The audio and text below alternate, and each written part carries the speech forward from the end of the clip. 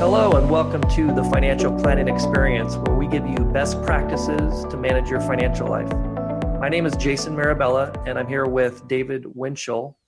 And today we're going to talk about the Henfruit Code of Behavior. This code is the backbone of everything that we do at Henfruit. It's the basis for our financial planning process. It drives the way that we invest our clients' money and everything else we do. The intention is to give you an idea of our value system and our perspective on how we think the best way is to think about your financial life and the behaviors that you should have that are going to give you the best opportunity at success. The first one is give your financial life the priority it deserves. In our view, one of the main reasons people struggle with money is because they're unwilling to give their financial life the priority it deserves. Successful people spend a lot more time than unsuccessful people working on their finances. Money can't manage itself. Most don't have a plan and a system for making decisions. People are either too busy and procrastinate or convince themselves it's not necessary. As a result, spending decisions are determined by how it makes them feel in the moment without regard for how it's impacting the future. We require all of our clients to make time for their finances, commit to the planning process, and do the work necessary to reach their goals. Everybody has time in their life that they can find to work on their finances, whether it be a mobile game that you play or a sporting event that you watch, or everybody has 30 to 60 minutes a week or even every 2 weeks to create some intention around their financial life and their goals. So when we hear of I don't have time, or we see somebody that's not doing the things in our planning process that they need to be doing, we don't like to see that. We like to have people that are engaged and that really want that our interests are aligned, that really want to improve and that are willing to make this a priority. Yeah, that priority is the main word. You have to make it a priority. Just like people that are religious, they make it a priority to go to church. I'm a Christian and I haven't been going to church, so my priorities are kind of out of whack right now. But in general, you need to make your financial life a priority, or else it'll just kind of unravel like so many things do when you don't make them a priority. You got to make your marriage a priority by, putting time and effort into your marriage, which is taking your spouse out to dinner once a month or once a week, whatever. Yeah, those are great examples, and they're both examples of things that are central in people's lives. I think part of the problem is that finances hasn't, at least from at a society level, has not been grouped with those type of things, but the importance of it is in that group. It drives our successes. It drives what our life is going to be like tomorrow, and we want people to understand that how central this is to your success and your happiness long term. Number 2, don't spend beyond your means.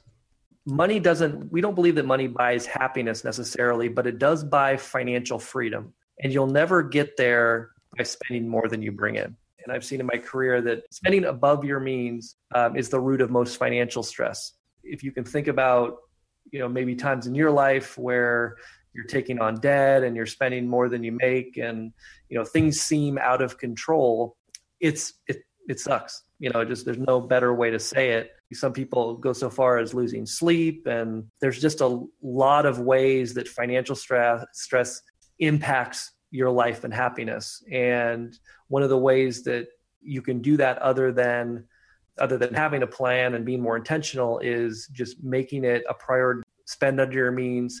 We would say that, try to build a lifestyle that's around 80% of what you bring in. And I know that's not necessarily viable for everybody, but that should be the target. It does 2 things. One is it gives you the ability to save around 20% of your income, which is the range that we like to see. But it also gives you a buffer. Things, big expenses come up, or you spend more money one month, you've got that buffer so that you don't have to put money on the credit card. Really the only thing that happens is you might have to make some adjustments with, saving to your emergency fund or in your savings account. But target that 80% of your income, or design that lifestyle around 80% of your income, and that'll alleviate a lot of those problems. Understanding that life does not get better in a straight line. You're going to have setbacks, you're going to have wins, you're going to have losses, and design your life accordingly. And I think that 80-20 rule is important. We have clients that do more than 20, people that are very aggressive about wanting to achieve financial independence. It takes more than 20%. And I know for some people that seems weird. My personal experience, before I started Henfruit, for the 4 years before, from 2011 to 2014, I lived on 50% of my income. And I was able to do that for a variety of reasons. And I know that it's not, that may not be viable for everybody, but I made the concessions in the short term so that I could do something big in the long term. So just don't spend beyond your means is a big one. Be aware and intentional about how money flows in and out of your life. This is a big one. So successful people have a budget. They understand their internal motivations for the decisions they make. The key to success, we think, is adopting a cash flow plan that guides those financial decisions on a day-to-day basis that are in line with what you want to accomplish. And we have our own ideas about the best way to do this, which is a budget. However, we don't think traditional budgeting methods really we think that they can often lead to a sense of frustration and can be overwhelming for a lot of people. So we have a different approach to budgeting. We advocate a 3-bucket budgeting system. Each of the 3 buckets hold a specific type of money, and each type of money has a specific use or purpose. And while the uses are all different, all 3 buckets are interrelated. So to give you an idea, bucket 1 holds the money that either has been spent or you have agreed to spend at some point in the past. Bucket 2 is the money that will be spent in the next 7 days. And then bucket 3 is for money that will be spent for future goals. So we get away from thinking about it in terms of individual categories and looking backwards and micromanaging our financial life, and we keep it at a high level so that you can get yourself to the point that once it's set up and tweaked based on your individual priorities and circumstances, it kind of goes on autopilot and detailed tracking of your expenses is not required. So it's a process of training you to behave well on a consistent basis, but it makes it so it's not difficult to do. It sets it up as a semi-automatic budget where it makes it more automatic and you kind of tweak it as you go along. That's what I think of it as. So number 4, avoid debt. You can't be wealthy if you owe money. And you should strive to be anonymously wealthy rather than deceptively poor. What that means is most millionaires, you don't know that they're millionaires. They don't own fancy cars. They don't own fancy houses, big houses, or more house than they need, versus deceptively poor. And this is, you don't have a lot of money, but you buy the fancy car, you buy too much house, but you have no savings, and you have you're struggling on a month-to-month basis to pay for these expensive homes or expensive cars. Big hat, no cattle. Yeah, big hat, no cattle. So we like our clients, and we really talk about this a lot, is don't put yourself in a situation where you're buying assets that you have to finance and that are not in line with your current financial situation. And save money. Once you do have that money, don't spend it frivolously on things that you don't need or that you're trying to keep up with your neighbor. The other thing is don't normalize revolving credit card balances. And if you can afford to pay cash for something, then you can't. If you can't afford to pay cash for something, then you can't afford it. The goal is always to have 0 credit card debt, and definitely don't use them to sustain lifestyle expenses. We also don't advocate a 4+ year, what I call auto mortgage. I know there's a lot of options available for people to finance cars, 4, 5, 6, and even 7 years. That's ridiculous. If you can't pay off your car in 2 or 3 years or pay cash for your car, it's probably not a car that you can afford. And also, taking something like taking out equity in your home for vanity projects or doing an upgrade that you really don't need, and taking out equity in your home is taking on debt, right? You've taken the piece of the home that you own and you've put a loan against that piece. We think debt should only be taken on in emergencies and when it can be used as leverage to build wealth or skills. Yes, another big one for the debt is the zero interest furniture. How many people are victim of that? I mean, that's a very common one. You need furniture and they're offering zero money down, zero interest for 2 years. But by the time you get to the paying it off, you need new furniture, or you think you need new furniture, or you want new furniture. So same goes for like the electronics and the appliance companies and all of that. They do a good job of getting people to buy things that they can't afford. So we want to not do that. Number 5, ignore the Joneses. So don't buy things to impress others, and be mindful about committing to large asset purchases like homes and cars.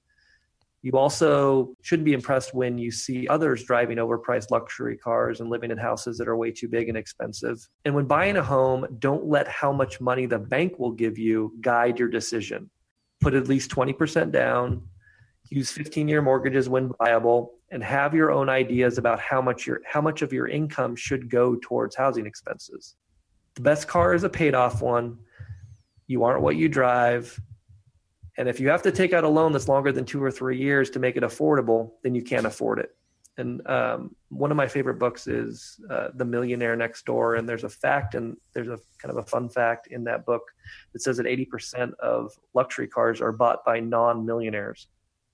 So it kind of gives you an idea of what the perception is of millionaires and what the reality is of millionaires. And most millionaires, they're not the ones that buy the expensive homes and cars. For instance, I'm definitely not a millionaire, but I think David shares this value, is that when we buy a car, we try to stay in kind of the $10,000 range and pay cash. So I can speak for myself specifically that I hate car loans. I hate paying off that loan. We make it a practice of not having car loans. And before we do buy a car, we save the money that we need to buy the car and pay cash. So that's something that we advocate. I have no car loans, and I do have a 15-year mortgage, which Perfect. I'd like to get rid of, but I still, Well, that's great. And sometimes what I have done is for some more flexibility, is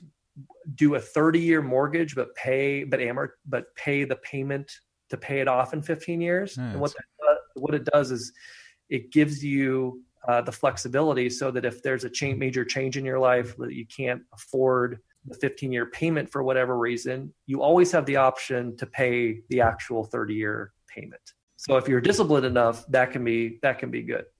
Obviously, 15-year mortgages have a lower interest rate, but things change in people's lives, and I've used that strategy with some people, and it's worked well. That's actually what I do. So I have a mortgage that's 30-year. I pay more to it depending on cash flow month to month and everything. So, all right, number 6, don't take unnecessary risks. So be patient. Building wealth, it takes a while. Most millionaires don't get rich overnight. Ignore the get rich quick schemes and things that seem too good to be true. And we call it swinging for the fences. It creates unnecessary volatility in our lives that can lead to financial setbacks that can take years to bounce back from. If you invest in a very high risk investment and you lose it all, depending on how much of your wealth went to that, it could set you back years. The reality of the situation is if you do the right things, you have a plan, you know where you want to go, it's not necessary to take these huge risks. And so we, stay away from the get rich quick schemes. And if it seems too good to be true, it probably is. Just be disciplined. And we call it, you should invest rather than speculate. So like investments like limited partnerships, leveraged ETFs, currency trading, options, venture capital, IPOs, they can have a place for a small portion of your wealth, potentially once you've got everything else taken care of, but definitely don't advocate these type of high risk investments for a large majority of our clients. And personally, I do not take part in these type of investments either. Alternatively, keep things simple, focus on the variables in your control. There's no need to time the market. There's no need to predict the future. Invest the right way, manage your risk, do the things over a long period of time that are going to reach your goals, and forget about all those just get rich quick things. Yeah, take what the market gives you.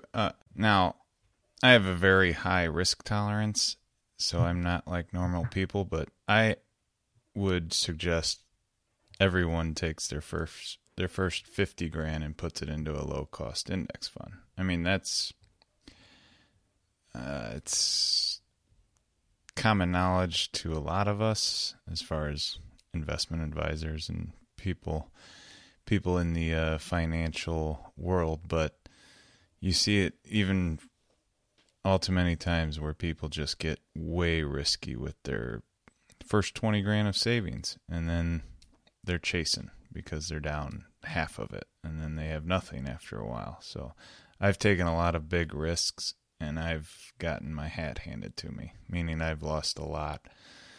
So it's not smart to, I'd say 10%. Once you get past 50 grand, you could play with 10% and, buy your options or. And you're saying 10% of your net total worth investments. If you're, if you got 100,000, play with 10,000 of it. Don't get risky with the other stuff. That's your rock, your bedrock. Yeah. So number 7 is set a high premium on liquidity.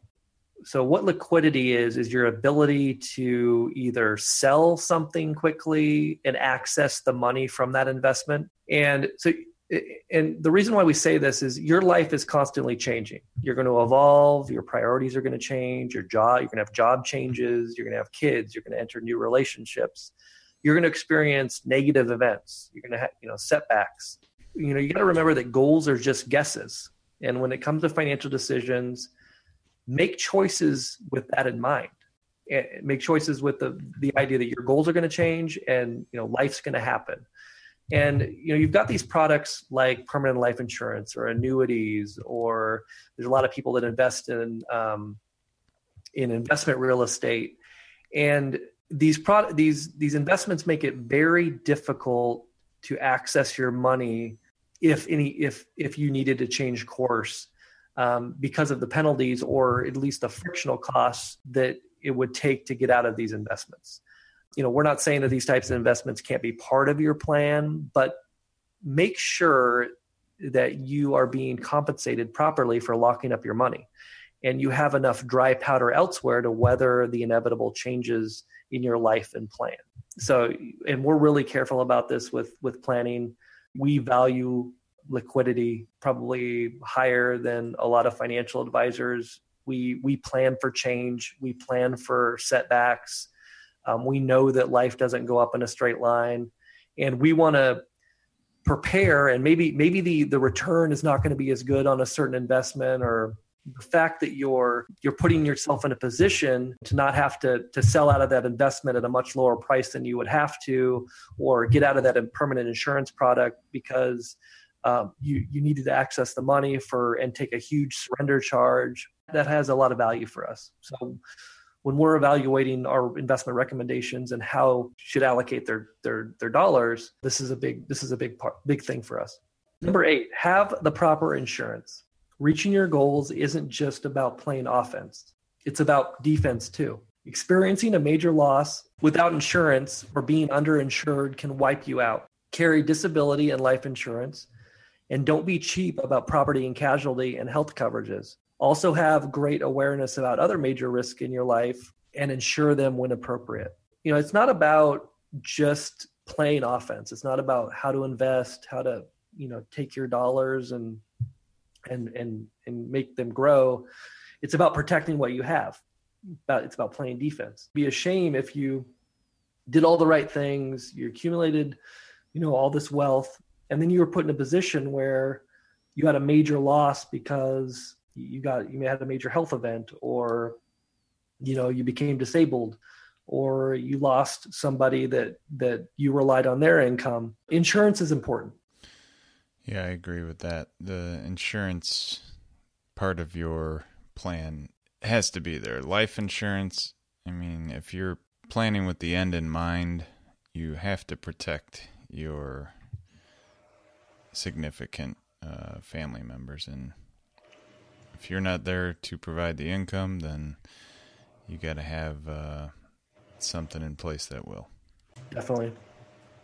So 9, use windfalls wisely. If you're clear about the life you want to create, coming into large sums of money is viewed as an opportunity to fast forward towards your goals. Beware of impulsives. I've seen a lot of people rationalize that expensive vacation or redoing, the kitchen that's perfectly fine, but you've came into some money and you want the nicer kitchen after receiving a windfall. We'd like to see just be a fast forward towards your goals. So, pay off your debts, fund goals that you've already set, make purchases that add real value and happiness to your life, and just don't be impulsive. You should already be living the life that you want, and windfalls should be just a bonus. It's just an opportunity to get closer to where you want to go. It's not an opportunity to just, live high on the hog for a short period of time. So we're really careful about inheritances and all of those things. We want to invest those windfalls wisely. 10, pick the right career. So one of the worst decisions you can make in life is choose a career that doesn't map to your strengths. It's very difficult to build wealth and have success in your career when you're doing something that you don't like or aren't good at. And here, self-awareness is really the key to making the right career choices. You've got to know who you are, what you're good at, what you like, and we're all different. So figure out your gifts and find a way to monetize them. And don't settle in your career, because even if you have to make a decision that compromises you in some way in the short term, you are going to be vastly better off putting yourself in a situation where you can succeed, where you're adding value and you're going to benefit via higher income over the long term. A perfect example of this is there's a lot of people right now that like the idea of being entrepreneurs. So they're starting businesses, but they don't really have the skill set to weather the storm. And, they're good at the ideas part, but they're not good at the execution. But maybe they have the skill set to be, a really good number 2, 3, 4 person at a firm, but they sort of force themselves into a role that they're not going to be successful at. It's an example of trying to fit a square peg in a round hole. This takes work because not a whole, it's difficult to self-audit and really dig into what you're good at and what you're not. And it's not shameful to be bad at it. It's to have weaknesses. What is a little bit shameful is to just live in a job or do something that you're not good at that's going to compromise your ability to have happiness in your life, because you're never going to have the success that's necessary to reach your goals. So pick the right career. 11, keep growing and learning. You can also improve your situation by doing things to increase your earning power. Make a commitment to keep expanding your knowledge. Education is the prime driver of your lifetime income.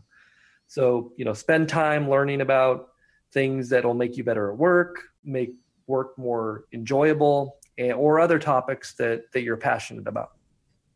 Yeah, I think reading a book instead of watching a television program key here. Not enough people read books, but if you read 3 books in any subject, you're going to know more than 99% of people out there. You're going to be I don't want to say guru because that's a silly word, but you're going to be a master in that subject compared to most people. Yeah, I agree. And then the other part is, be intentional with it.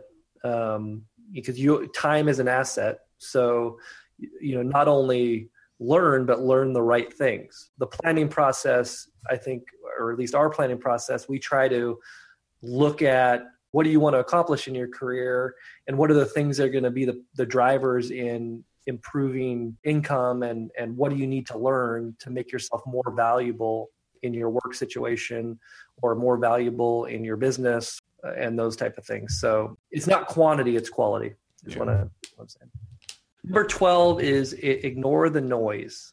Don't give your attention to things that don't deserve it. Like I said before, time is the asset. Make sure to focus on things that are in line with your values and goals and are productive in moving you towards a life you're trying to create. But in general, we shouldn't care about what others are doing or saying. I know that's easy to say, but hard to do. But having a clear understanding of who you are and where you want to go, it makes the actions and opinions of others meaningless. I mean, this is, I think, an undervalued aspect of planning and building that self-awareness is you're not so worried about what everybody else is doing because you know yourself, you know where you want to go. So other people's opinions don't necessarily matter. They matter less.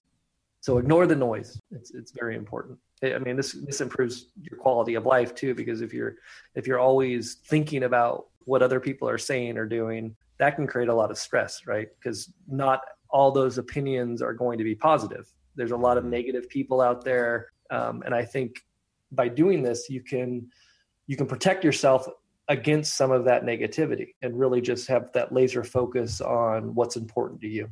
Number 13, and this is the last one, is it's a journey. So there are going to be setbacks. You're going to fall back into bad habits, be impulsive from time to time, and do things that aren't in the best interest of reaching your goals.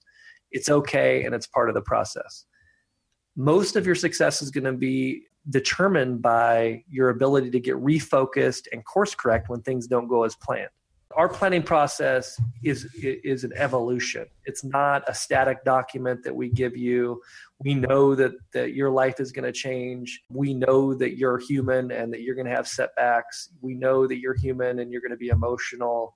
And the people that have success, I think, understand that about themselves. And that's why a relationship with a firm like ours is so valuable, is we can be that coach or that third party that comes in and gives you permission to not be perfect all the time, but also get you refocused back on what you want to accomplish and get you back to those, your internal motivations and learn from that mistake rather than sit in it for a long period of time and waste that time feeling like you failed or what have you. So this is a big part of it, is try your best, but give yourself permission to go off course, because I think, we're all human. And so that's important. Yeah, I've been off course probably more than the average person. So take it from me, it's okay. And you know what? Sometimes that's what you need. Get specific about where you want to be or where you want to go in your future endeavors or your future financial life. Plan part of it is important. The understanding of your value system and the life you want to live is very important, because when you're in those moments where you feel like you made a mistake, you've done something that's counter to your expectation of yourself, the way you're going to get out of that the quickest is by refocusing on the plan, refocusing on the why behind why you're doing what you're doing. And that's a very important part of financial plan, is providing that. Yeah, and sometimes your why changes, which changes your plan. But being able to accept that and move forward is why it's planning and not a stagnant plan that just sits there. Yep, definitely. All right, well, those are the 13 what we call code of behaviors, and I hope you got an idea of if what we're all about, this isn't going to resonate with everybody. We know this because we've talked to a lot of people that it doesn't resonate with. But it's important because if we can give you an idea of who we are and our value system, then we're not wasting your time and you're not wasting our time, because it's very clear that it either isn't or is a good fit. So if you guys have any questions, feel free to reach out to us. You can always email us at support@henfruit.com. We're on Twitter at henfruitfp. And we're also on Facebook at facebook.com/henfruitfp. We appreciate the follow. So if you have any questions, please reach out. Otherwise, I think that's all we had today. David, do you have anything else? Yeah, just if you have anything you'd like us to talk about on the show, put those in the comments or in the email, and we'll try and get a show out. Or we'll try and get that into the show or work it in. So any kind of feedback is always welcome. Definitely. All right. Thank you for joining us, and we will talk to you next week. Take care. All right. Take care, everybody. Thanks for listening.